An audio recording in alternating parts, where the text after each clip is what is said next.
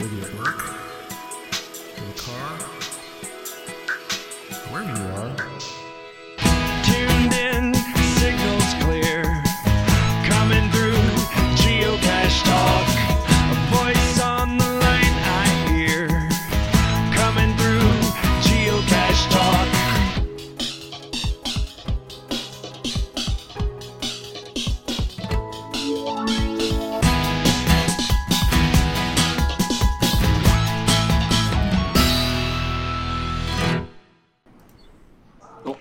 Well, hey everyone, time for Geocache Talk. Whether you're at work, in the car, wherever you are, we hope you enjoy the show. This show about the great sport of geocaching. If you're watching on YouTube Live, you can be part of the adventure tonight. Please join us in the chat room. Participate with others as they watch the show. The link to the chat room is on the Geocache Talk front page. If you go down below where the show is, you'll see a link to the chat room. If you're listening later, please give it a like and subscribe on your favorite podcasting app. You get all the weekly Geocache Talk goodness. Big thanks to the Trail Bugs for the music and our featured patrons, Master Sergeant USMC, Little Gears, Albedo 0.39, and he is in the chat room. I saw him. It's Only Barney, Purple Turtles 3, ACDC Family, None of It Tidy. We're going to mention None of It, I think, tonight, too. The area of Canada, None of It. Josh Boggs, he's there in the chat room as well. Carrot Killer, Korsgat, and our new patrons, Hoffer15, H2SG2, Bember, the Happy Hodag, I saw him there as well, chat room. Tick Magnet, Sue's Mom, Canterlopes, GSMX2, I think he's with us tonight as well. BKQ G Family. One day it'll slide right off the tongue. Dog Mom of 2, Trexer 0, and Hide Go Seek. If you'd like to become a patron, head on over to patreon.com/geocache talk for more details. Patrons get the new blackout coin. If I can show that tonight. Oh my gosh, I've got screens galore tonight. Screens everywhere. There it is. There you go. The new blackout coin. Nice. Back to the other screen. I'm going to get used to these. I need to get another monitor or something. So, You've got a new toy you're playing with. I do. Take your time. I take my time. Other geocaching items during the year, as well as bonus content, invites to special events only for patrons. Support levels start at as little as Bison Tube level, which is $3 a month. Well, let me welcome first my co-host, Jesse from... Where are you, Jesse? I am technically on a lanai in Hawaii. Woohoo! That's the Hawaiian term for my balcony of my hotel room. Perfect. I'm learning all kinds of Hawaiian and butchering it horribly. So well, hey, that's okay. They don't expect much. It's okay. Right. And also joining us tonight is Mr. Cash to the Line himself, Jeff May. Hello. Jeff's not at home either. Where are you, Jeff? I am sharing an Airbnb house with all of Team Fart. We've got 5 of us renting this house for tonight up in the Bruce Peninsula of Ontario. That's awesome. So the Bruce Zero is in the Bruce Peninsula tonight. Yep. Perfect. All right. Let's jump right into show 155 for June 30th. As we discuss Virtuals 2.0 and the news, of course. So let's talk about some news. Go back up to that part of my screen. Okay. So Jesse, I can start. I may or may not have internet all night, right? Yeah, we're going to start with you because we want to hear about the travelings of Jesse. So I am drinking my fruity drink and enjoying Hawaii right now. This is our big family trip before the oldest, not British, goes off to college. So it's bittersweet. We're all having a lot of fun, but we all realize in about a week when we get back, the oldest is shipping out, moving off. She's ready. Everybody's ready except for me. Daddy's a little hesitant, but I know she's gonna do great. But so we're here in Hawaii and we're enjoying it. And like we do when we go to a new place all the time, we set a general goal for geocaching, and we did that here too. We always go for a webcam if it's close by. If there's one we can get to, we go for the oldest, and then we try to hit one of each icon that we can get. And then if we have any extra time, we pick up challenges or anything special that locals tell us about when we're in town. And I'm happy to report that we were able to do that here. We got one of each type. We got the oldest, which was a nice hike. And we had to have our event, so we got to meet several people, locals and people actually traveling on vacation. So it was great. One of the people in attendance, Cash Lee, she even gave us a gift, which is chocolate covered macadamias, and we have been wearing those out. So that's been pretty fun. Dude, those things are awesome, man. My first trip to Hawaii, and Susan and I, we got some. We're like, yeah, we'll try these. It's like, oh my gosh, this is incredible. We're gonna get more of these things. They're great.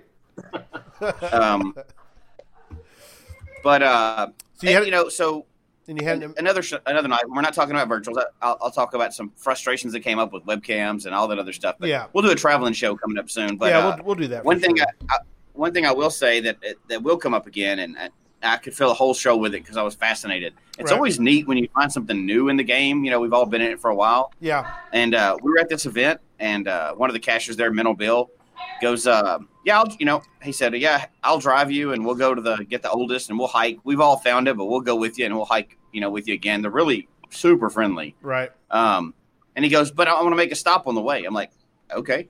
He goes, we're going to go hunt for an archive cache. You're like, I was like, oh, okay. I've heard of this, people doing it, but I've never really done it before, Right. So I was already in. He goes, but I have to warn you, I have to get my power tools. So then obviously I was like, well, I'm in. I'm really in now. That's awesome. So he goes on to tell the story that this is a cache that's been missing since 2009, but it's rumored to still be out there. And it was down a hill. And it was a little bit harder to get to. And it's in a little bit dangerous area. There's a homeless encampment nearby and stuff. Oh, my. So people haven't really gone to recover it. Right. Well, it was an ammo can. And this invasive species of tree on the island, it grows pretty quick, had grown around it. Wow. So it had grown around the ammo can and where it was like, part of the tree. Yeah. So he had it reported to him of people that didn't want to mess with it as much that you're going to have to take power tools to cut it out of this tree. And if it was a regular tree, he said he would have left it there because you don't want to damage the tree. This tree is not supposed to be here anyway. It's invasive. Right. So we all went down there and we had to go down this hill and he was able to cut it out, get this ammo can out. It was still dry on the inside. Wow. There's an ammo can for you. The original log was still in there. Swag was still in there. It was rusty. Right. It was great. That's cool. And it's been missing since 2009. Wow. So it was a lot of fun, and we talked about how to do this. Well, that's going to be one of my new missions is finding. And his kind of take on it was, I just want to get the litter out of the pretty air. If it's under a park bench, nobody cares. Somebody will get that. Right. If it's in the trees in a natural area, go ahead, you're getting trash. What? I was just going to say, was the archive listing still locked, or could you log the find on it still? It wasn't locked, so you could technically, you can lock. You can always log it and say, "Hey, we removed this out" and stuff like that. But it was a neat trip, and I want to look more into this, and because I know in some of our natural areas, people have just left them there that left the game, and that's really given geocaching a bad name if you leave trash out there, right? And people look at it and says geocache written on it, and it's left, and there's nobody to contact. So I think I'm going to get into that when I get back and check it out and see if I can go recover some of these old ones and get them out of the natural areas. So, but that was a lot of fun. So anyway, I got all the caches that I wanted to get while I was here, and all the icon types, the oldest, a couple extras just along the way, and there were some really neat ones. I hadn't even finished logging anything yet. Hopefully I don't forget them. And I'm pretty bad about that, but I've got them saved somewhere. So far, great trip. Got to have a lot of fun, and hopefully my internet will hold up for the rest of the show tonight. So Owen, I'm on like hotel Wi-Fi free internet, so this should be great. You'll be fine, I'm sure. Owen from KC says, "Don't forget to mail yourself a coconut." Apparently, they'll mail them to the mail. They'll mail them. They have a place that mails them. So here's the problem with that. Like when you travel too, and again, we could do a travel show, but my daughter is highly allergic to coconuts. Oh no! Well, we go to Hawaii, and she's obviously brought her EpiPen with her and everything else. Right. And there's coconut everywhere. I mean, it's just literally falling out of the trees. I mean, it's everywhere, all over the place. Poor thing. So she's all nervous all the time, and so far it's been good. She hasn't been accidentally dosed with anything, and all the restaurants are pretty conscientious about that around here because it's a touristy area, you know. Sure. So far so good. Fingers crossed. Well, good. We'll get into virtuals here in a minute. I do want a couple things I do want to mention real quick because this time last week we had Brian Roth on, president of Geocaching, and he announced an event, and it was just published last Sunday. Within 24 hours, it went mega. In 24 hours, it went. So GC88 V6V is now Mingo Madness Mega. So the thing went mega already, and so we're pretty excited. Make your plans to attend and celebrate at the Oasis of the Plains, which I still laugh at that because they're definitely enjoying the fact that they're out in the middle of western Kansas and they've planted some palm trees and they call themselves the Oasis on the Plains. So anyway, but keep up with that. Mingo2020.com if you want more information on that. So so let's jump right into Virtuals 2.0. First, the rules. We want to talk. And this is the thing. And I kidded the guys this week because I didn't get one, and you two clowns got one. Both of you clowns. That's right. You didn't pay them enough. Apparently not. We bought them. Right. But what's interesting is I did start this this particular podcast tonight, although we might trade off as time goes on. But since I do control the controls, I could just make it look like this all night. There you go. It's just me, folks. No, I'm kidding.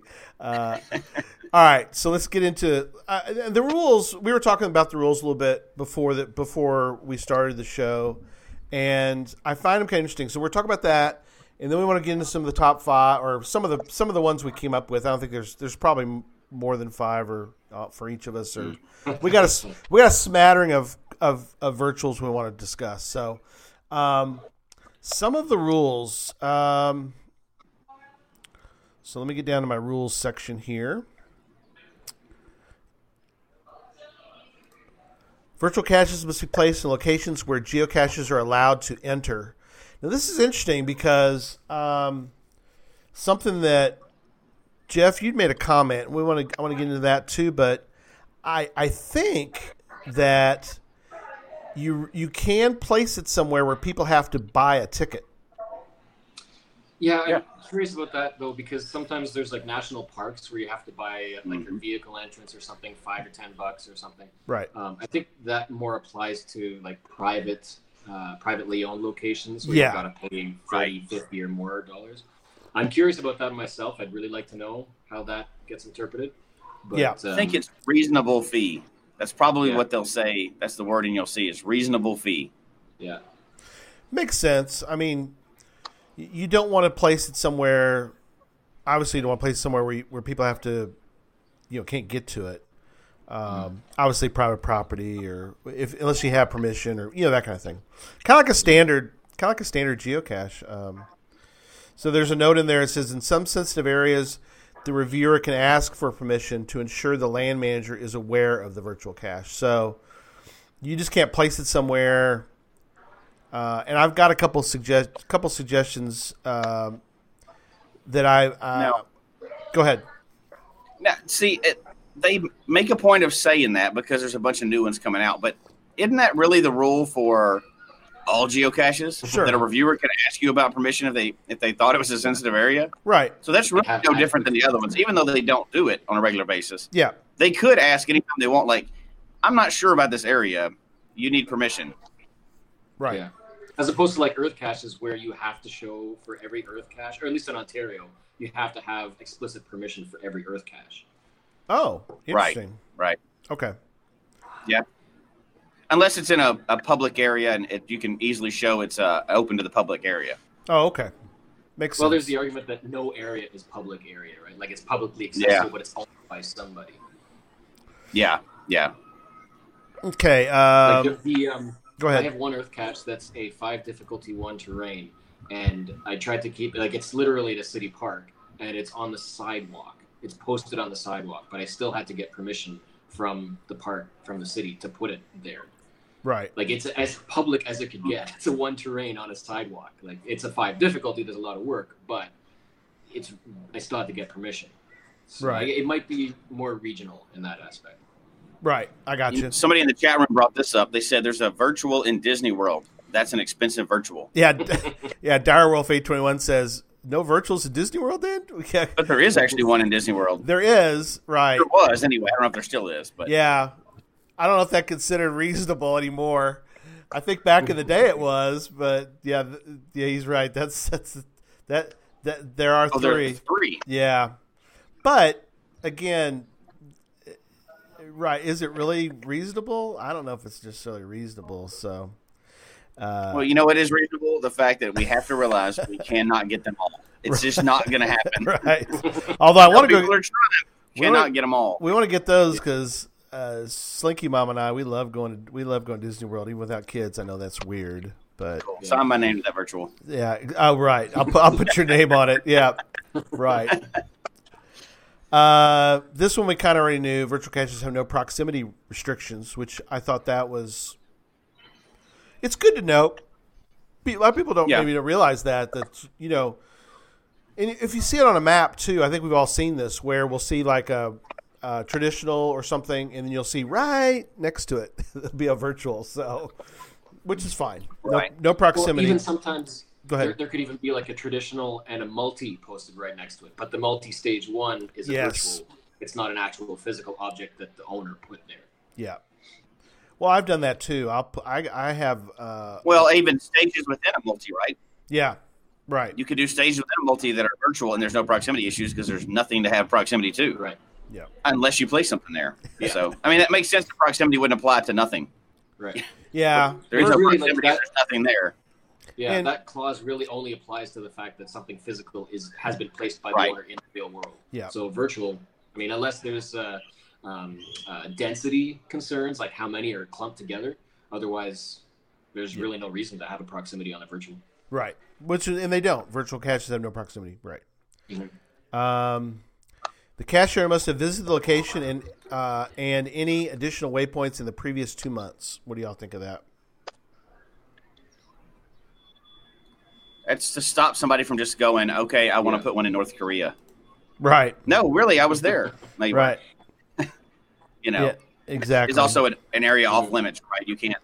There's certain places you can't put them. I guess that kind of also makes sure that the owner knows what the area is like recently. Like a lot of stuff might have changed. I mean, you could also make the argument that they could just look it up or ask somebody. So I don't know. I guess it makes sure that people are active and tracking their own locations. Yep.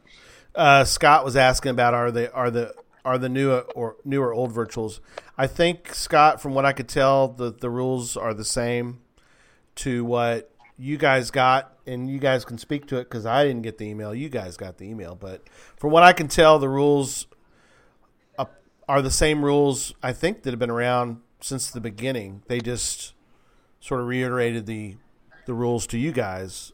Right. So. They're just writing the rules again. I don't think they've really changed much. Yeah. I'm wondering if there might have been some change to the allowances for tasks.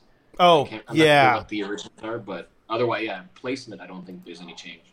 Yeah. Let me. Right. The other virtuals that were out is before I was in geocaching. So I never saw the rules for placing the original ones because I wasn't in geocaching at that time. Yeah. Yeah. In fact, let me do that. It'll be easier now. Instead of putting in the, let me do a tab for that, and let me show that screen. Somebody's probably got access to the Wayback Machine and to do a comparison of the old and the new. There you go. Yep. So I'm gonna full screen a little bit. So, the top one in the show notes about right here questions questions that can only be answered by visiting the location, tasks for the finder to fulfill the location. For example, find 5 statues on the buildings around you and post a picture of the tallest one with your log. Photos of the geocacher at the location are all acceptable. A face cannot be required for the photo. I think that's something, Jesse, you talked about before. Yeah, that's we all understand why that is with today's security issues. Right, and then photos of a personal item at the location examples include a trackable or piece of paper with the geocacher's username. I think you said too, Jesse, that you had one where you did a virtual where yesterday they were. So tell people about what the requirements were for that one. And it was pretty interesting. I kind of liked it too. So it didn't have to be like your own geocoin or personal swag or whatever, but it was something to show a picture that you put something on the statue, right? Like we used Christie's sunglasses, right, and set it in a certain place. What they were doing was kind of protecting against the fact that you were there 4 months ago and took a family photo, and we're like, oh yeah, we were here today. You know, it's forget that snow on the ground. It really wasn't 4 months ago. I think that they wanted it to be an original picture, which I think that's a neat way to do it, right? Other than what are you going to hold up like the newspaper or something? So it's kind of neat to have an original object like that, just to ensure it's not like a 10-year-old photo. Right. Yeah. That's cool. All right, let's get into some suggestions. So now, Jesse, you haven't placed yours yet, right? You're still contemplating. Is that correct? No, but my page is built. Okay. Actually, I'm not contemplating. My page is built. I'm not going to say a word about what it is tonight because I'm not giving somebody else the idea. That's okay. But I was excited about it before we even got awarded one. Right. I was like, please, I have a great idea. I hope I get one. And I got one. So I'm very excited about it. I'm not going to let it slip. So that's okay. So I'm not going to let it slip. Now, Jeff, you've actually placed yours, but have you checked today to see if it hasn't been reviewed and published yet, or? It's not into publishing yet. I've been doing some other stuff over the weekend, so it's this close to being published. So you're close. Okay. Yeah. So both you guys same thing. I don't want to give it away, but I'm hoping that it will be somewhat unique. I was kind of waffling about a few different places to put one, and then another local geocacher had an idea, and so he kind of shared that with me. So we're kind of working back and forth to get a decent idea. So hopefully it'll go through. A lot of these rules have come up in exchanges with reviewers, so it's interesting. Yeah. Okay. Okay. You should always be pushing the limit and talking to your reviewer, right? Yeah, just don't get. Why would you not be pushing the limit? If not, you're not doing something original enough. Just be nice when you do it. Right, there you go. Hey, I want to do this. No, you can't do that. I'm in one of those right now.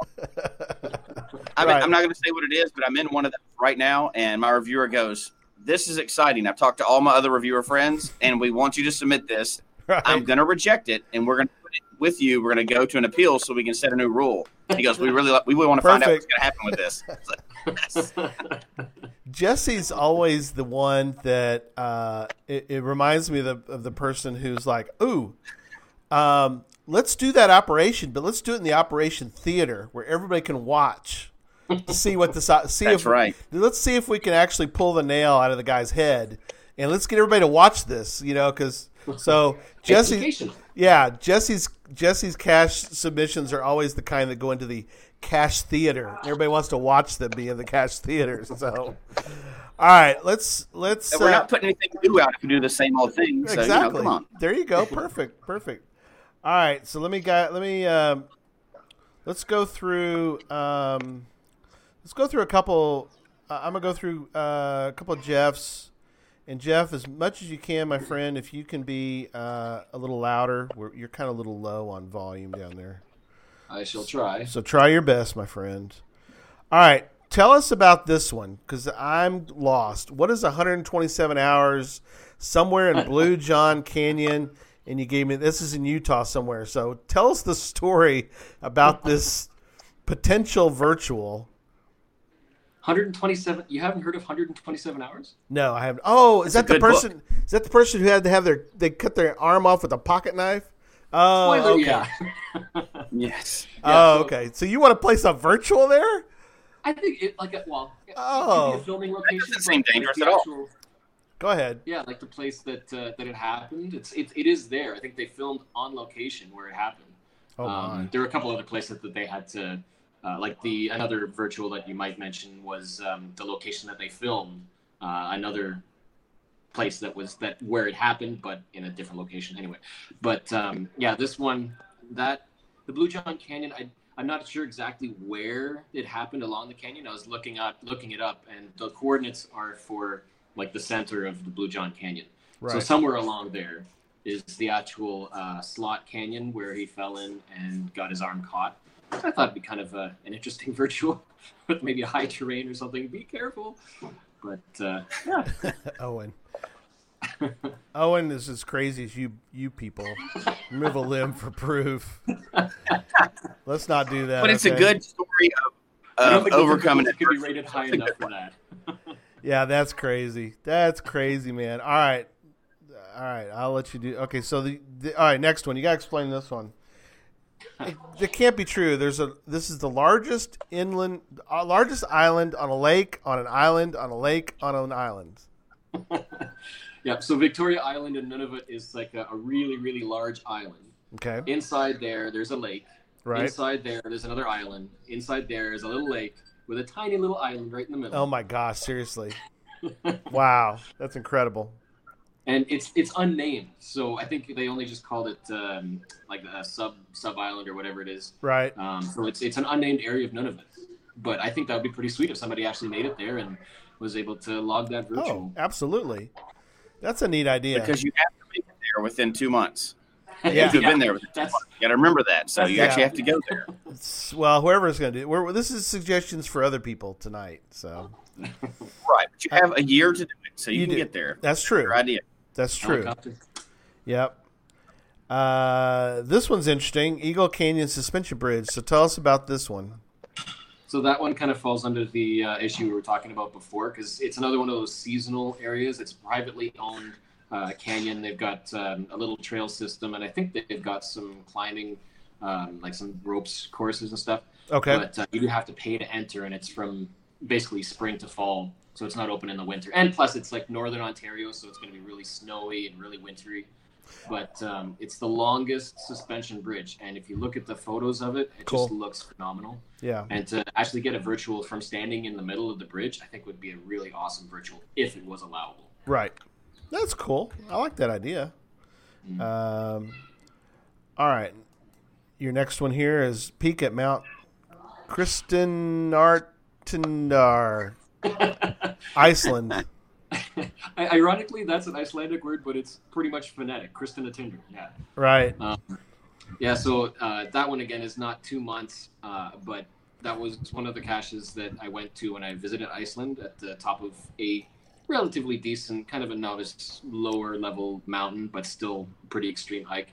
Right. And it's just, they have a radio station, I think it is, at the top, with a little bit of a guest book, like a container with a thing. It was frozen when I got there.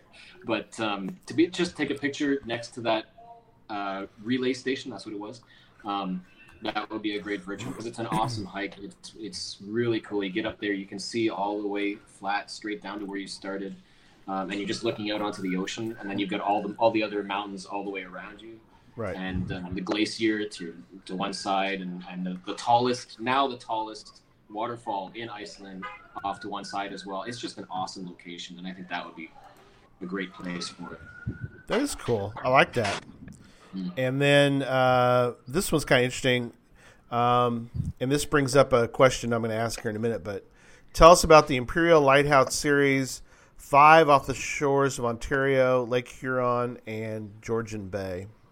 Yeah, so a long time ago, there was, like when Ontario Huron was getting first populated, they built, obviously, lighthouses around the Bruce Peninsula, which is next to the Georgian Bay to the north and Lake Huron to the west. Right. And so they've got these 5 Imperial lighthouses, really old, and they're still, I think they're all active. Okay. 4 of 5 are out on islands, and there's one that's still accessible, like right next to a road. So it's kind of a touristy kind of attraction. Sure. These ones, when the original geocaching challenges were out, I actually wanted to make a series of these to go and visit and take a picture of yourself with the lighthouse in the background. Sure. Which would obviously be a lot harder. It was kind of inspired because I had gone with a friend on a sailboat, gone around one of the islands on the Georgian Bay, and we visited the lighthouse, and it was back there. So I got a picture. It's like, it would be a cool idea. Yeah. So I thought it'd be neat to have a virtual to visit those 5 lighthouses and get a picture. It'd be a 5 terrain because you'd have to use a boat. Sure. But, then the other nice thing I like about virtuals is that you can add a whole bunch of information, so it can be educational, informational, entertaining, all that kind of stuff, even though the task is relatively simple. So I thought that'd be a pretty cool educational one too. Right. So what do you guys think of having additional rules for ALRs, login requirements, or different rules? What do you think of that idea? Like in this case, he wanted to do a series of 5 of them. What do you guys think of a virtual that's just? I mean, there are virtuals you literally. Well, there's one that Susan and I got in Houston. You literally don't have to stop. You just drive, and they go, when you get to the virtual, look to the right, and you can answer the question because it's right there. And so it's like, now that's a true drive-by virtual because there's nowhere to stop. There's a little lake to the side, and there's something in the middle of the lake, and that's the answer to the virtual. So that's about as simple as it comes. Now, then there's the extreme virtuals, and this is kind of obviously this is in between, somewhere in the scale between all that. There's what Jeff's talking about, which is you can't just go to one of these. You got to go to all 5 of them to claim the virtual. So, what do you guys think about that idea of having multiple to making the virtual harder? Is what I'm trying to say. I mean, so here's what I would say with that. Especially now, like in the past, it's different, right? Because they could do a lot of virtuals, whatever. Mm-hmm. Now, you're probably only going to get one. No matter how long you stay in geocaching, you may not get another one. This may be the only one you ever get. They may not keep doing this promotion, right? So do you want yours to be a drive-by? You may want to put a super easy one out there, but I like the idea of having more than one stop because it makes it neat. Of course, I like the extreme stuff anyway. Whether that's hike more than one mountain or whatever, not everybody has to do it. What I would say is a bad idea is doing something like on stage 2, go find my other cache. It's got a code in it. Oh yeah, I don't think that would. If that one goes away, then your virtual's gone. Yeah. Or maybe you could change it. They'd let you change it significantly. Who knows?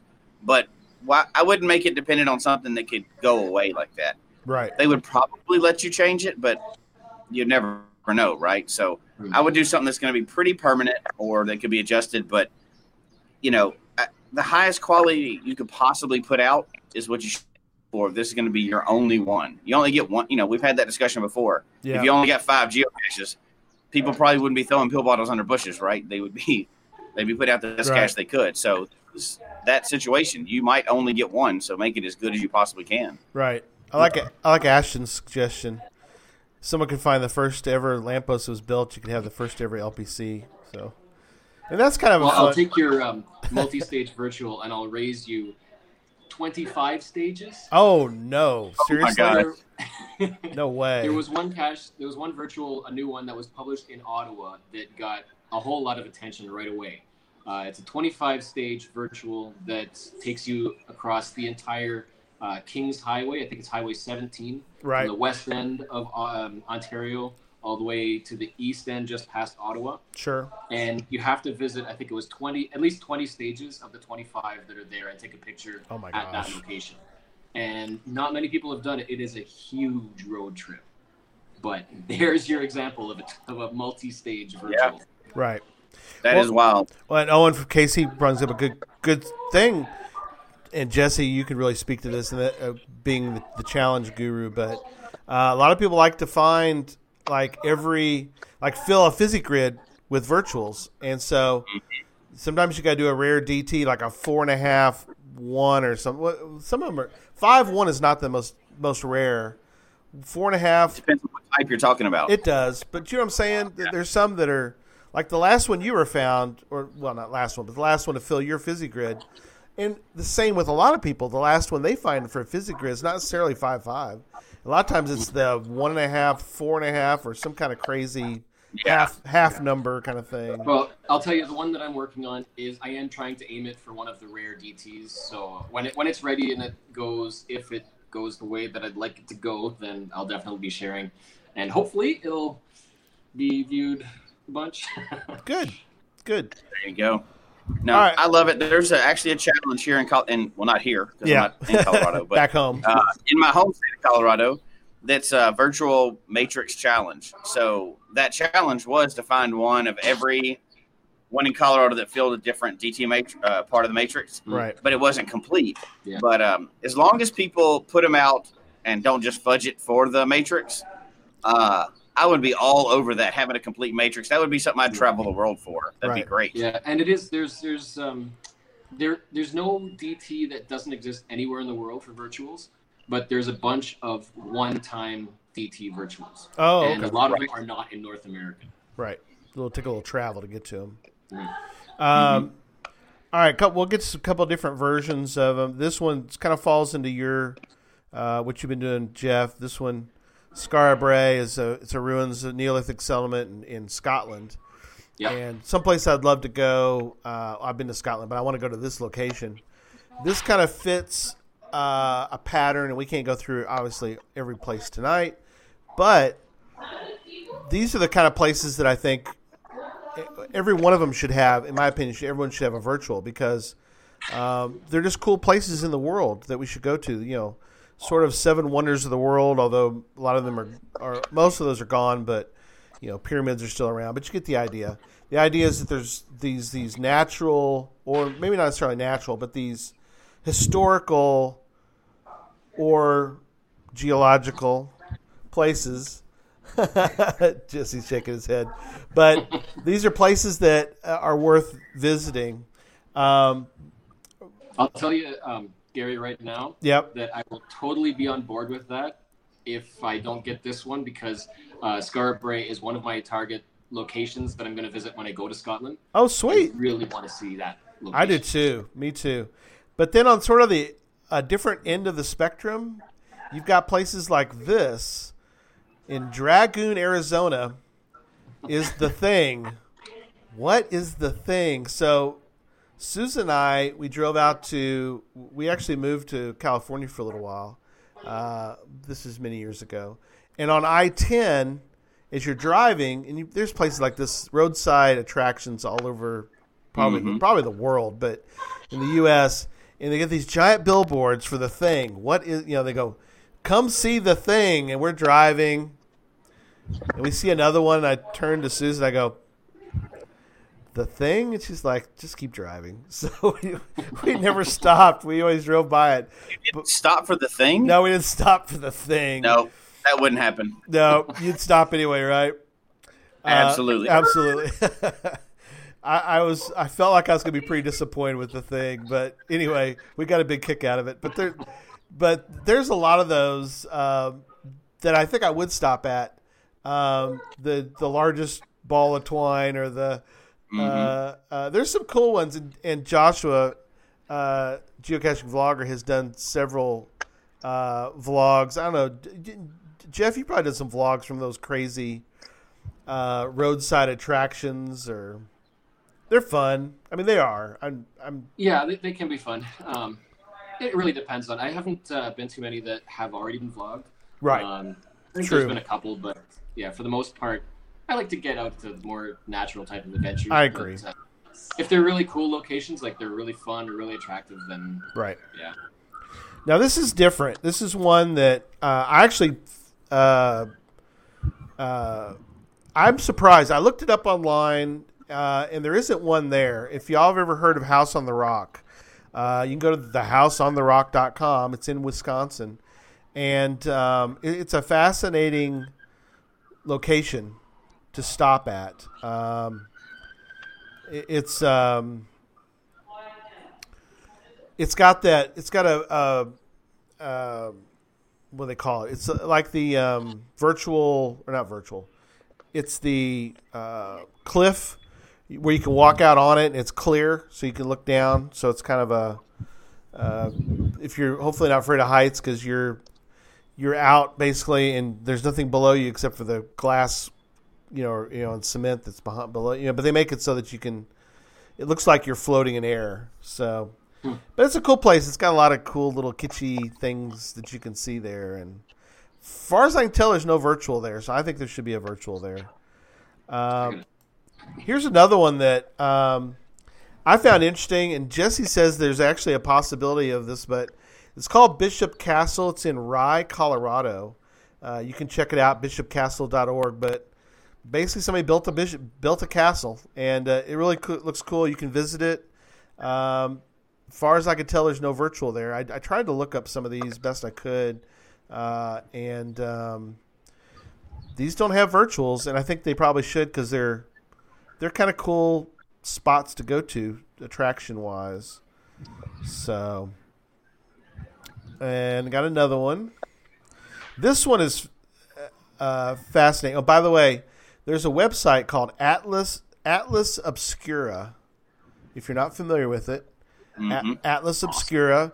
They also have Atlas Obscura gastronomy version, and that's where I got this one. This company's coming back. It's in Bridgeport, Connecticut, and it's a pie company. It's been out of business for a while, and they're actually bringing it back. But it's the Frisbee Pie Company, spelled differently than what Whammo came up with. It actually is spelled B-I-E, like it is correct. The Frisbee, by the way, is not spelled that way. It has E's instead of I-E. But that's where they got the idea for the Frisbee. And there's Back to the Future, right, and there's no virtual there, but there should be, right? The Frisbee. You would think so. Right. All right. So they were take a Frisbee, take a picture of yourself with it. Absolutely. All right. Then we have some general categories that we're going to discuss. And Jesse came up with some great discussion points. They're more general, but I like it because there's some different ideas in here. So the reason for that is I started locating different ideas for virtuals, and my list got really long. Right. So I had to break them down into categories after that, because we wouldn't have I'd have to do my own show for it. And there's so many really, really good places out there for virtuals that there's no reason to do one like at your local park and say, this is my favorite tree. There's no reason for that. Right. There definitely is there's more neat places out there than there are virtuals that are handed out. So, Scott brings up a good point. He says, would it be better to just put a traditional or something other than a virtual at these locations? And I'll let y'all comment. So that depends. Yeah, I think that can be good, but at the same time, I think there's a lot more people these days who aren't looking at descriptions. They're just seeing a cache and going and finding it. And the thing with the virtual is that there's a lot more opportunity to explain and to inform, because you've got to do that in order to know what the task is. Whereas a traditional, you could just look at the icon, I'm going to go there, find it, log it, and then pay no more attention to it. Sure. That would be a downfall. But, yeah, I think virtuals are better placed where a physical container wouldn't go or can't go. Go ahead, Jesse. So, and I was kind of thinking about that with mine, but so luckily when I was flying through on the way here, we had a layover in San Francisco. Right. So we got to go watch the Rockets play in San Francisco, and there was a virtual right there at the stadium, which is great. But there's not one at every stadium, and that got me thinking, why would you not have a virtual at every major league stadium for baseball, for football, for things like that where security is super tight and you would not want to put a traditional there because it's going to look like a bomb or whatever else. But a virtual where you go and you take a picture in front of the, whatever their sign is right there. Right. And tons of people go to these events. Now, baseball here or this week in London. Baseball was in London this week. True. But, yeah, it was. It was. A soccer stadium or whatever the major sport is. Now, not Little Billy's, little league baseball game at the park where he hit his first home run. Don't do it there. No. But a major league, like state sponsored or national level baseball team or sports team, that's a great place for it because you can go to an event that's not geocaching related, and you can still get a virtual without having a pen, signing a log, looking suspicious. Everybody's taking pictures there and reading signs. So that's a normal place to have them. And I think that there was too many. Obviously, I wasn't going to list out all of those, right? Sure. No, you're fine. Look it up really quickly and see which ones have virtuals, which ones don't. Your favorite team, right? But that's tons of those out there. Yeah. Yeah. I could see someone arguing that, there's waymarking for that because there's so many stadiums that, is it really that unique? Or could we just make it a waymarking category and you can get it that way? Yeah, I would respond to that by saying who waymarks. There are people that waymark, Jesse. Come on now. There are, but more people find virtuals than do waymarks. I'm just going to throw that out there. That's true. I'm not doing a waymark, so I am going to do a virtual. So, for a city, that's a pretty unique item in that city. Are there multiple ones? Yeah, of course there are. But there's also multiple caches everywhere. So that's a pretty big place for people to go and do things like that. And not where I wouldn't want a traditional at like Coors Field where the Rockies play because it could look suspicious. Right. So you got to think of security nowadays. I was just thinking maybe you could do like one of those multi-stage virtuals and make it so that like an epic one where you've got to visit, I don't know, maybe all the stadiums where somebody has won the sport finals. Or something my gosh. There's like a theme to it, and you've got to visit all of those stadiums around the United States. So somebody then has to go visit all those in 2 months. 2 months. Oh, that's true to be able to publish it. The last 2 months. So good luck with that one. Yeah. But I would love that. That would be great. I don't know if they would even approve that. Mm-hmm. Yeah. Craig brings it up. But anyway, so those are places that you go that it's probably better to have a virtual than a traditional, whatever that major sport is, because security is so tight nowadays, right? Right. And you can still geocache while you're there because you can't stick anything under an LPC when they're scanning with bomb dogs and everything else. You have to be that guy. So, exactly. The second one I thought about was the same type of thing, right? Like memorials. So I'm right here by Pearl Harbor. Right. There's a new virtual that just came out here. It's a great one. It's made by one of the locals who was at the event, and they wanted to have one there. So you could do and take your pictures and not be sneaking around under bushes and stuff like that and still be respectful for what you're actually there for. Right. So I started looking at that category, and there's just so many. There's just so many memorials and, museums for fallen officers or first responders or whatever. Right. Do what?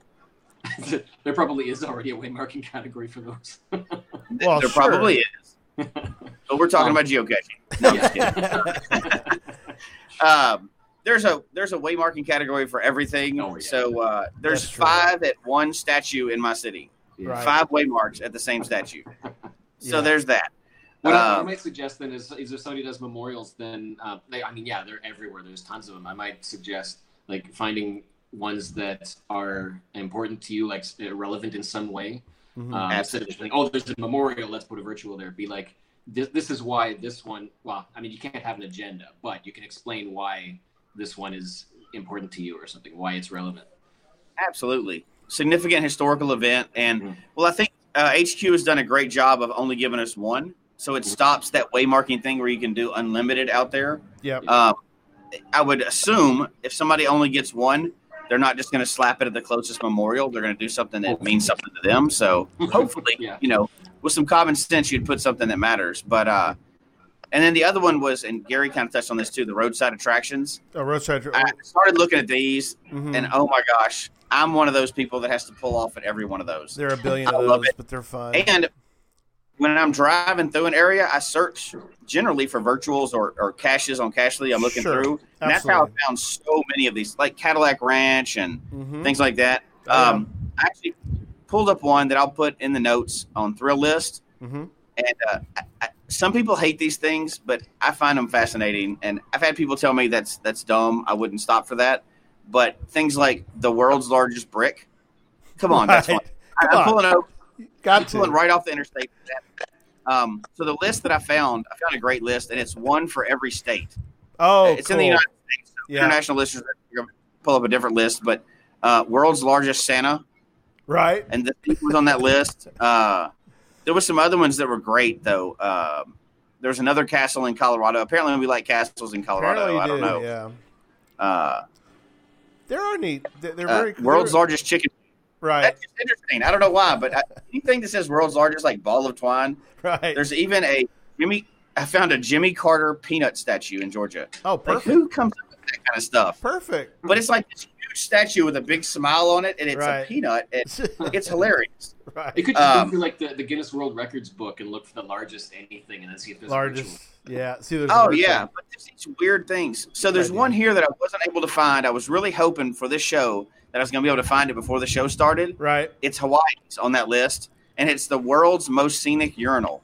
Oh, and you didn't find I it? was like, I'm there. If I can get there, I'm going to go. But I hadn't been able to find out where it actually is.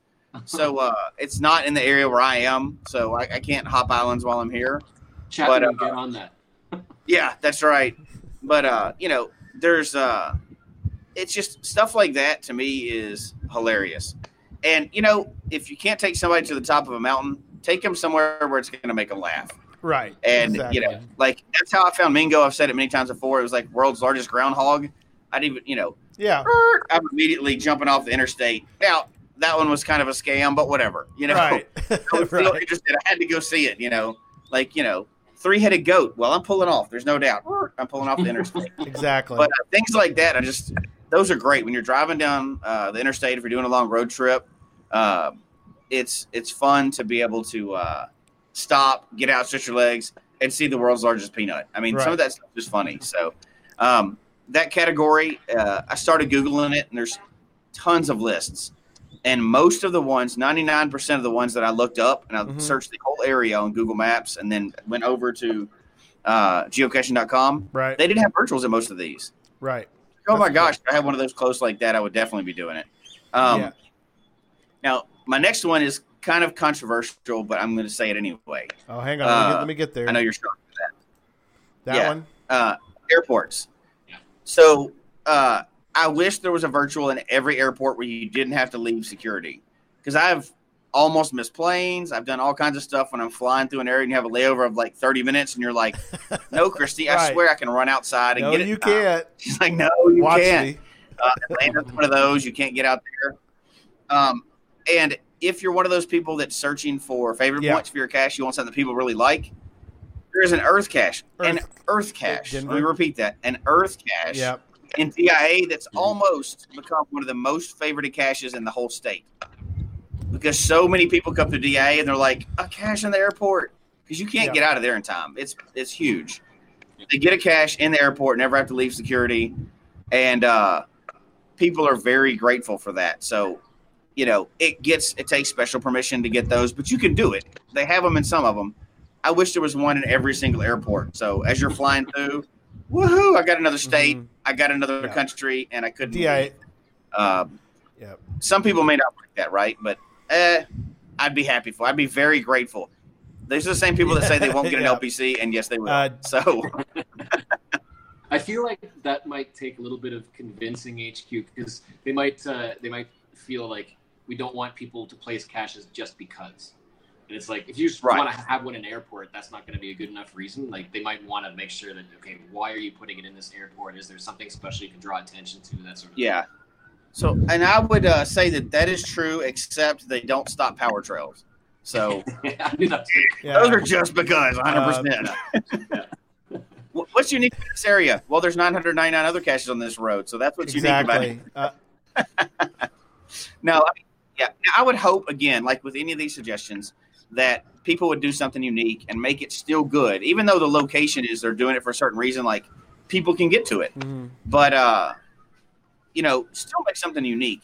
I know DIA, if you research your own airport in your own area, DIA has a huge controversial history, and there's like a whole story about Freemasons hiding tunnels under there, and it's a big controversy. And every airport has some story to it, right? I mean, I would assume there's some story, or has murals about the city where you can get information. They almost all have some kind of display in there that's actually interesting related to that DIA, area. by the So, way, for people they're playing along at home, is Denver International Airport, for those that don't know. But I know what you meant. Yeah, and that's Denver, that count. Denver, Colorado, for all of our international people listening that we're talking. That's right. And Toronto. We can't let the Earth Cache win. Come on, guys. We need a virtual there. We can't let the Earth Cache be the most favorite cache in Colorado. That should be a Where I Go. Really, we need to all come there and do a Where I Go. Yeah.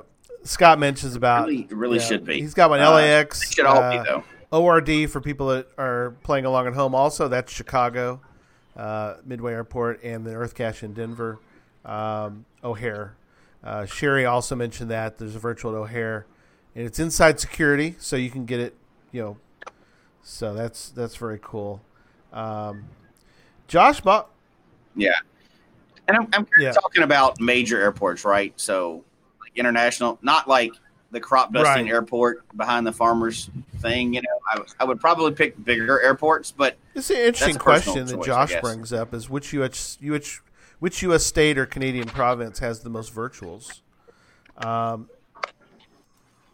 Well, you know what? Let's throw that to the chat room because I know we have a lot of Project GC users in there. Help find that out. Adam's found there's over 350 in Texas, so that's quite a few. Yeah, that's barely more than one per county. True. Derek brings up the DC probably has the most virtuals. As far as per land space, he's absolutely correct because you can't put any there really. So there's going to be a lot of virtuals. Right. By land space, Ontario was definitely down on the list. Oh, well, yeah. Thing. Oh, that'd be cool to get every virtual in Texas. Then you can make a challenge, right, Jesse? You got to be able to have done it. Now, maybe you could. Maybe you have to. So maybe many states have them, but you got to show that it's reasonable, attainable, and that people would be interested in it, right? So you got to show that 5 or 10 people in your area have already done it. All so not just one person has. Well, we'll try multiple to. People have already Slinky done it. Mama loves virtuals, so maybe we'll try to get it. Once we finish all the counties, we'll go around and get all the virtuals. And so Lady Black Cat and Carrot Killer will help you guys out. We'll be your test. You can use us as your test case. Say, well, they did it, and we did it. Go ahead. One of the things you can do is. Yeah, and with challenges, one of the things you can do is if you're like this close to finding enough people who qualify, you could, if you've done enough research, you could go to those people and say, hey, can you go and find these caches? And then once you've got enough, now you can publish the challenge. Right. That's right. So my last category is less of a category, more of a challenge, I guess. You have a year. Go to a country that does not have one. Anywhere near a country that does not have one or an area that does not have maybe even a cache. Jump over the border because there are countries out there that just don't have caches in them that are not like North Korea where you're not allowed to come in. But there are some countries, definitely in Africa. We have people from all over the world, so that's why I wanted to add this one in there. If you have an area or a whole region that has no caches, maybe that virtual will get people started in the area. So you might be able to spread and start really a trend in a whole county, state, region, or country if you can get there legally. Oh, absolutely. So do not sneak across any borders. Do not break any international laws. Right. Get Gary and I subpoenaed. No. We do not want to go to the whole court. Don't do any of that because if so, blame it on Gary. But no officer. Think of a new area and really research it. The data's out there, right? The statistics are out there. There are places that have virtually no caches or no caches at all. And really explore brand new areas. There's, spread geocaching everywhere you can. I know that was one of HQ's big goals with this when we talked with them was they want to spread these out more. They didn't want them all to go to the U.S. They wanted to spread them out. And not all to Germany. They want to spread them out across the world. So if you're one of those travelers, which there's a lot of those out there that people just crazy traveling, go out there and do it. Put it out there. Try to explore a new space. You've got 12 months. Make that big goal and your big contribution to geocaching in your career. I was going to ask you, I think you mentioned too before, that's good to know, is the time. So you've got a year. Whatever you do, you got it. I mean, if you have one, and you don't put one out, I may come egg your house. because the rest of us who really wanted one didn't get one, and other people who got one are like, whatever. I don't want to deal with it. Well, I think they did a much better job this time of getting it distributed because people had to opt in. Right.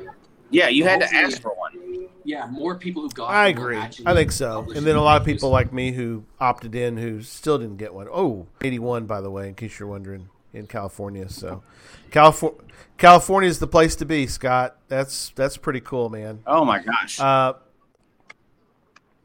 Go somewhere else. Scott's like, no. So probably don't put any new ones in California. Go somewhere else. Just need 19 more of them. But oh my gosh. You know, I'm just thinking.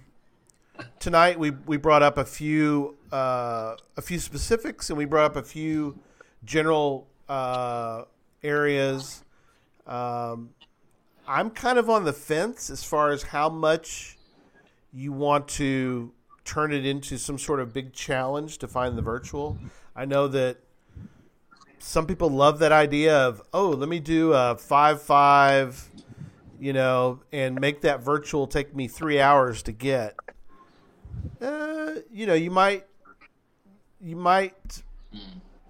I mean, to each his own.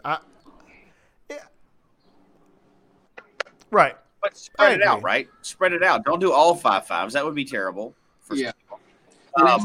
It's nice to have 4,000 of them. It's nice to have some that are just like selfie shots, but at the same time, there's so many of those. Like, if you place one, can you think of something to do, something just a little bit different, unique, or specific to that location? I like the idea of a little puzzly. Here I am, make it a little location. puzzly, done. If I can use that term, because I think that's fun when you make it something kind of neat. Like you said, make it some kind of, and I like the idea of the hidden in plain sight, where you have to answer questions based on where you're standing in a virtual, and it's like, well, did you know that there are? It's kind of like the hidden Mickeys at Disney World.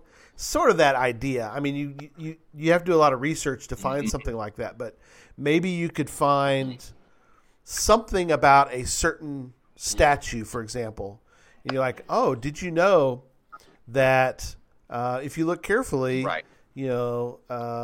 There's something special about the horse, and he's wearing a hat. Oh, I never saw that he's wearing a hat. It doesn't look like he's wearing a hat. Something that maybe could be kind of fun and something that would kind of fit. It would be kind of like you said. You want it to be unique. Take time. Go ahead. Yeah, and there's a variation on the photo task that has gone around in my discussion with the reviewers is that you can do something like a photo specific to the location. Even though it's not a selfie, you can say you have to take a picture doing this here, or like something in your hand, like a bird on your hand at a certain time, or something like that. But it still has to be something specific to that location. So it has to be evidence that Jerry brings up the thing, and this is kind of what we're talking about, is that he finds easier virtuals while he's on vacation because his family always is on the go and like to try to tie in some geocaching. So there's got to be some easy ones and hopefully some hard ones. I wish there were just more in general, because there's just a lot of cool places. A lot of places don't have them, There are. Yeah, there are. But you know what? I agree. Heartily agree with what headquarters is doing with this this group of them, limiting them to. Again, we've talked about it before. The reason why virtuals are so neat is because there's so few of them. They're not making any more. They're only making a limited amount of them, right? Yeah, that wouldn't be good. If you could do as many virtuals as you want, it'd be waymarking. It'd be a different game. It'd be terrible. Nobody would want to. Who wants to do that? Yeah, it'd be waymarking. No, they do. And I don't want to bag on waymarking because some people like waymarking, right? But I like to find a physical cache, and there's no virtuals don't technically do anything super unique that you couldn't do with other cache types, especially where I go. But what they do is people typically, because they're so rare now, people hopefully will be putting some higher quality ones out there. So So that's a neat thing. But if they just said, the next promotion, we're going to give 500,000 of them out there. Well, I'd be done hunting them. Totally done. Yeah. I'd be like, those are not special. That's a whole different game. Starting to get to the end of the show, so I want to ask you guys, especially since you're part of the group, the chosen few. Why do you think Geocaching HQ came out with virtuals? Well, Virtual 1.0, the new Virtuals 1.0 now and 2.0. Why do you think they even bothered with it? Okay. I've got two theories. One is, I wonder who brought that up. I remember hearing some podcast talking about history caches. Yeah. I'll throw that one to the side. Now, in seriousness, I think geocaching for HQ, Groundspeak, whatever you want to call them, for a long time has wanted to find a way to bring virtuals back. If you talk to anybody from headquarters or any of the people kind of in the know, they've always wanted to find a way to do it, but they wanted to prevent something like waymarking where you could just flood an area and get 100 and never leave home. And, you could just, there's no way to regulate it.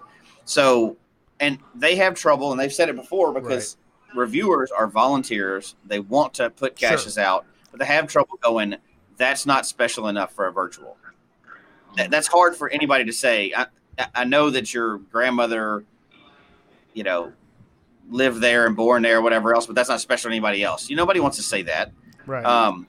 But so this is a good way for them to do it. Get virtuals back out, limit it to where you only get one. So if you want to do something dumb, you have that option, but you're probably going to want to do something good.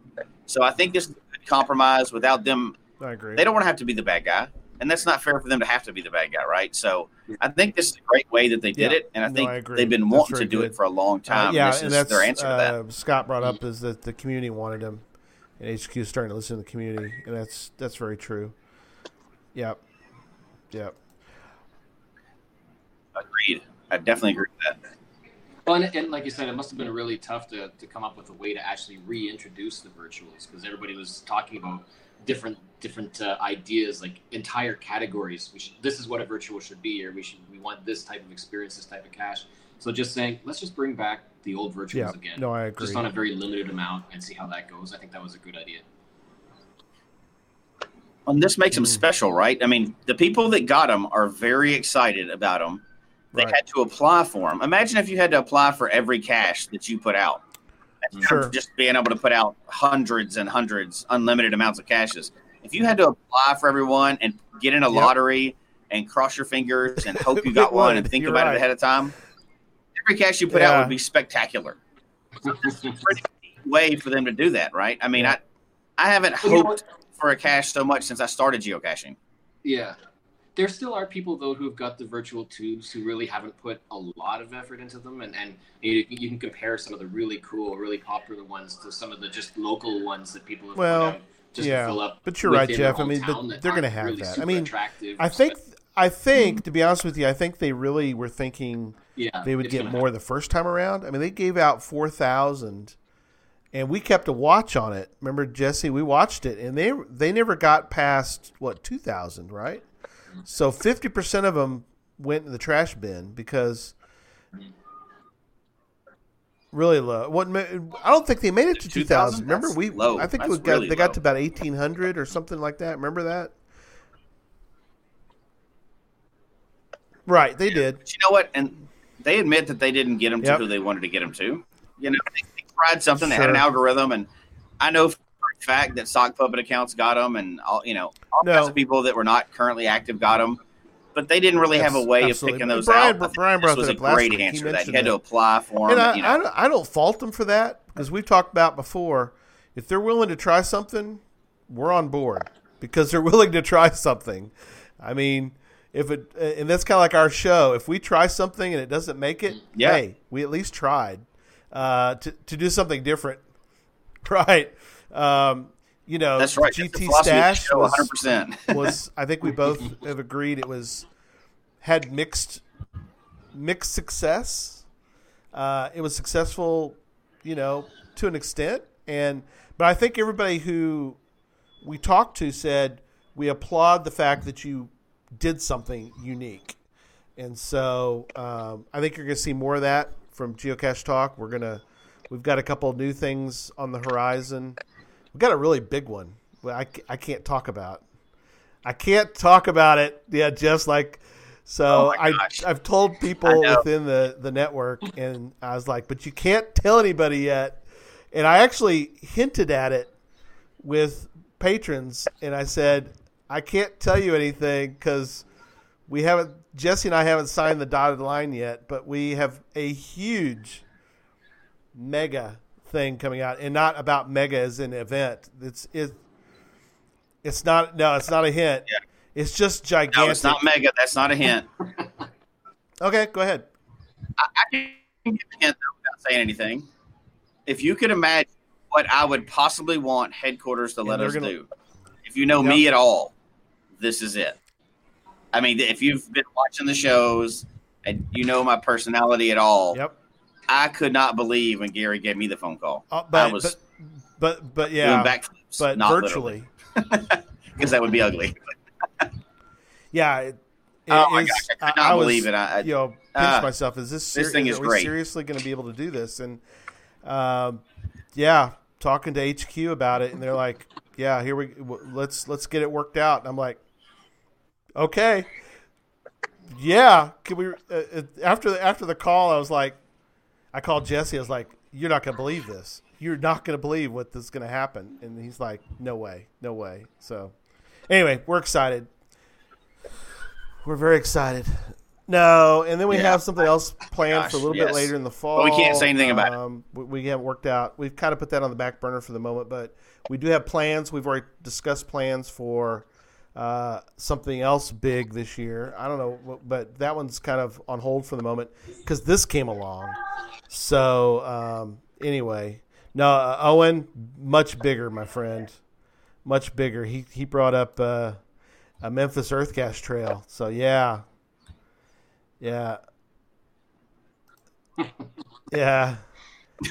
So Geo Dandrews. How do we block that guy?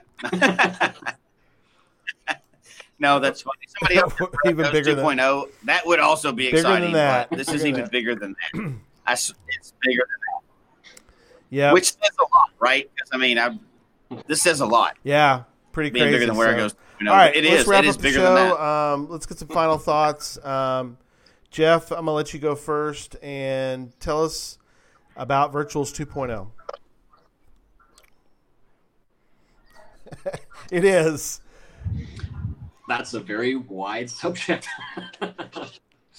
I love the idea, and I really want to get this virtual. The idea that I have for mine, I just think to tweak it so that it's like something that is more widely appealing, I guess you could say. Because if it's a rare DT, those are not within the like 3 and under type of range. So either the D or the T is going to be really high. And so that is naturally going to be kind of exclusive to people who are going to want to do it. So hopefully it will be something that is doable and fun and educational and enlightening. There's some good things coming down the line, hopefully, so that'll work out well. And it'll be something that is near large amounts of geocachers, so hopefully more people will kind of as groups come and do it together as well. But that's all kind of tips and stuff. But I want to see more virtuals out. I just want to see more uniqueness in them.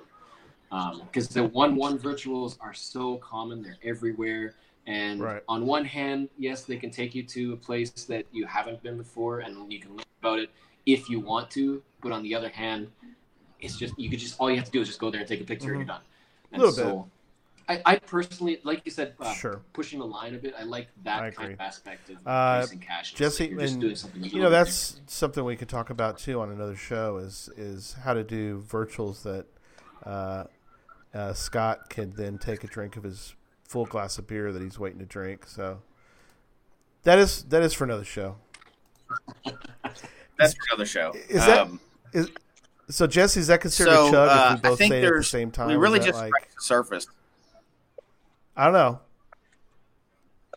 think so. Like, That's you really that's two kinda- at one time. If we both say that's You're for like another going show, after it that's got to then? be. You're like a kid in a Yeah. college with the beer where you put the hole in it and pop the top and all that. Shotgun it. All right, go ahead. We got off track. Yeah, shotgun. Mhm. So I think this, and we talked about a lot of this before the show when we were getting this ready. And there's so much to these virtuals because they're important. They're not important just because they're another cash type or they're rare or anything else. It's because headquarters is moving forward with things. They really, and this was talked about a lot in the chat room, they really are listening to people. They're listening to people. They're doing a great job. And I don't necessarily want to say recently, but it seems like recently they've really been listening more and able to capitalize on what people are wanting more. And again, Right. that's for another show. That is a potential another show right there because there has been some big changes in, I think, from my perception and how headquarters have been able to reach out to the individual cashier and really respond to what they want. And we've also talked about general places these can be. And I think we could still, like memorials. We could do a whole show on that. Again, that's for another show. We could do a whole show on the proper placement of things at sacred areas, like around churches and graveyards and memorials where you should have respect for people. Like, don't put something at a first responders memorial and say, I want you to stand on your head or moon the camera in your picture. Be respectful about what you're doing. You can do those, right? Show respect for the area you're taking people to. And then, the Matrix, I think, yes, it would be awesome to have 2 or 3 rotations of the Matrix or loops of the Matrix where you can get them with virtuals in one country or across the world. However, we're definitely not advocating falsifying, DT to get it done. No. Don't do a selfie not. picture in front of a statue and call it a 4.5, 3.5. Nope, that doesn't benefit anybody. Again, I would love to. That's something to bring up too. Again, that's for another show, but I really talk about Matrix and how people are kind of some people are fluffing those up a little bit lately. I've seen a trend of that. But the one thing I would like to say about this, and we didn't really get into it, and I've got some tips that I want to kind of add in. I don't know when we'll be able to get back to that, but it's so I guess just for Scott, that's for another show also. But think of this as potentially your legacy. This may be the one and only time you get a chance to have a virtual. I mean, you may have some from back in the day. I wasn't around long enough to have that, but this was I got one. You got one. This is maybe the only one I ever get. So I guarantee you that I want to make this the best cache I've ever put out. And if something happens to me, and for some reason I don't like geocaching anymore, I don't know what that would be. If I disappear in the mountains somewhere or something, I want to keep that virtual going for a while, right? I don't want to base it on a sign. I don't want to base it on something that could move. And we talked about this on a previous show, but I just found one of the recent virtuals. And along these ideas, somebody talked about they had we hiked up a mountain. It was at a shrine. That's already a good place for a virtual because it's important to a lot of people, right? It's significant to take you there, and we would have known about it except for the virtual. But what they did was they set up a Gmail account for the answers, which is great. It was like, answer one, answer two at gmail.com. That's a great idea. An automatic reply that told them they got it right. So it is genius. That virtual lasts forever. That's genius. Yeah. So that it'll never go autoresponders. Yeah, because the response is like, there you go.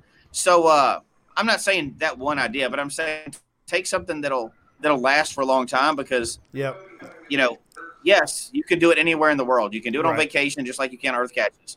But what if you can't get back to that place? Think that through, right? Like, hey, I went to Antarctica one time, so I'm putting a virtual there. I love that idea, but what if something changes? You probably won't be able to get back down there. So think through the legacy of what this cache could mean for you and, geocaching, what you can give back to the community and really put some thought into this. And the last thing I'll say is if you've got one and you're struggling, shoot us an email. Anybody in the network, we will absolutely have conversations. Right. We will help you walk through that. I did that with the previous round with some people locally that got some. I helped them work through it, get permissions, everything else. Absolutely. Don't waste it just because you don't like to talk to somebody and get permission. We have people that can absolutely help. We want to see good, positive additions to the community out there. So right. use the network. We can absolutely help you out with that. You guys done great. I appreciate letting some of us who didn't get one get to participate. Chat room, you guys were great, bringing up some good ideas and good thoughts. A couple things, a couple upcoming shows. Next week we're going to do a show about Cash Tour again. We're doing another show about CashTour.no. I have been using the heck out of CashTour.no, and the folks that do Cash Tour are some of the greatest caching app folks in the world. They listen to the show. They are very responding to people who use it. I'm going to push heavily that you give them a couple $, please, just show and use the app. I mean, it's an incredible. It is an incredible app, and I'm going to tell you next week, and Jesse and I are going to tell you next week why we think that it's an incredible app. I mean, like I said, I've used CashTour.no. Going to use it this coming week. I planned out 4 days of Texas County challenges using that app and being able to tell how far I need to go to get counties and how long it's going to take me, because Cash Tour will get you the information that you need to do that. So really excited about using that. And in 2 weeks, we're going to do a show called about going caching. Some of y'all have heard about that. That's something that I think some of you guys are going to.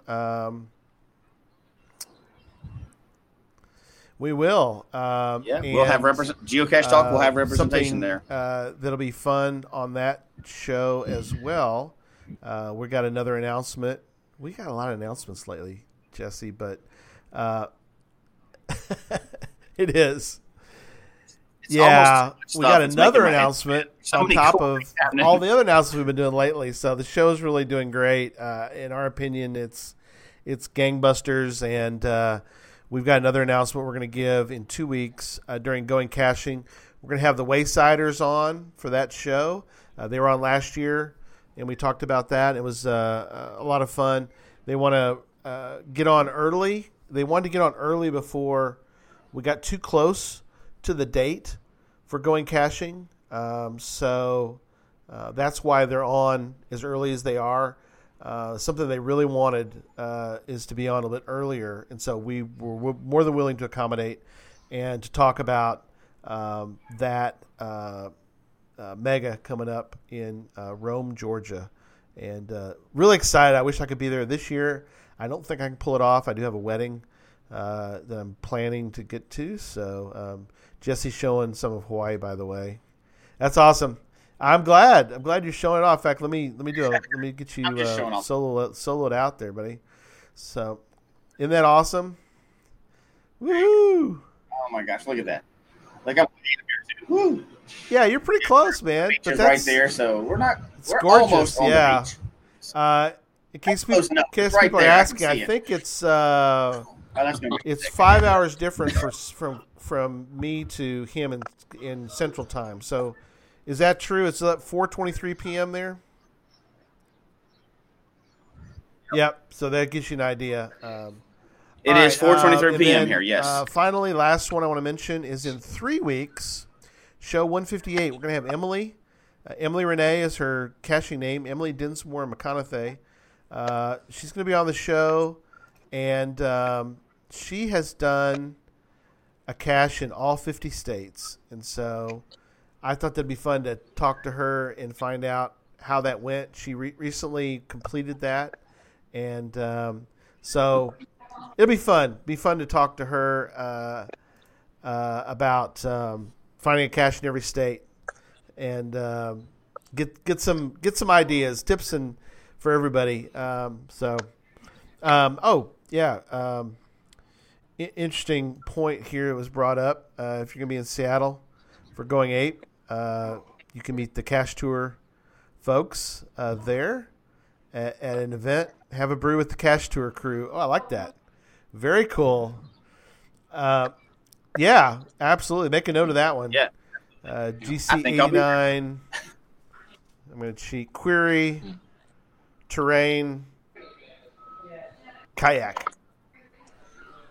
Query, terrain, kayak. So, yep, definitely. So we're looking forward to talking about that in a couple weeks. So, all right. Well, send us your comments, geocachetalk@gmail.com. Don't forget to follow us on Twitter and Instagram, facebook.com/geocachetalk. Show Can Be Found, iTunes, Stitcher. Radio Public, just going to throw this out to you. If you don't really care which one you do, yeah, and Jeff's pointing to the right location there for the subscribe button. No, you can't. You and I can't do it, Jesse. No. Well, actually, I think I can if I do this. I can point to this corner. That's right. But when there's three of us, I can't because I'm on the wrong side. Jeff's in the right spot at that point. So anyway, thumbs up. Thank you, Scott, for the thumbs up for the show. It means a lot to us. And if you're, what I was going to say was, if you don't really care which audio podcast you use, we would suggest Radio Public, because if you just listen to us on Radio Public, they do put a little money in a very little money. But if everybody listens to it on Radio Public, if we get to a certain point, they'll send us a check. But we have to get $25, and we're like at $1. So we're not. So if you and I like Radio Public. You listen to a tiny commercial. It's even smaller than our usual commercials. But anyway, use whatever one you want to use for that. But we just appreciate you listening to the show. And that is it. So until next week, don't just talk about geocaching. Go find a virtual, or go hide a virtual. And UDAC wants some of your pizza, Jeff. So there you go. All right. Good night, everybody.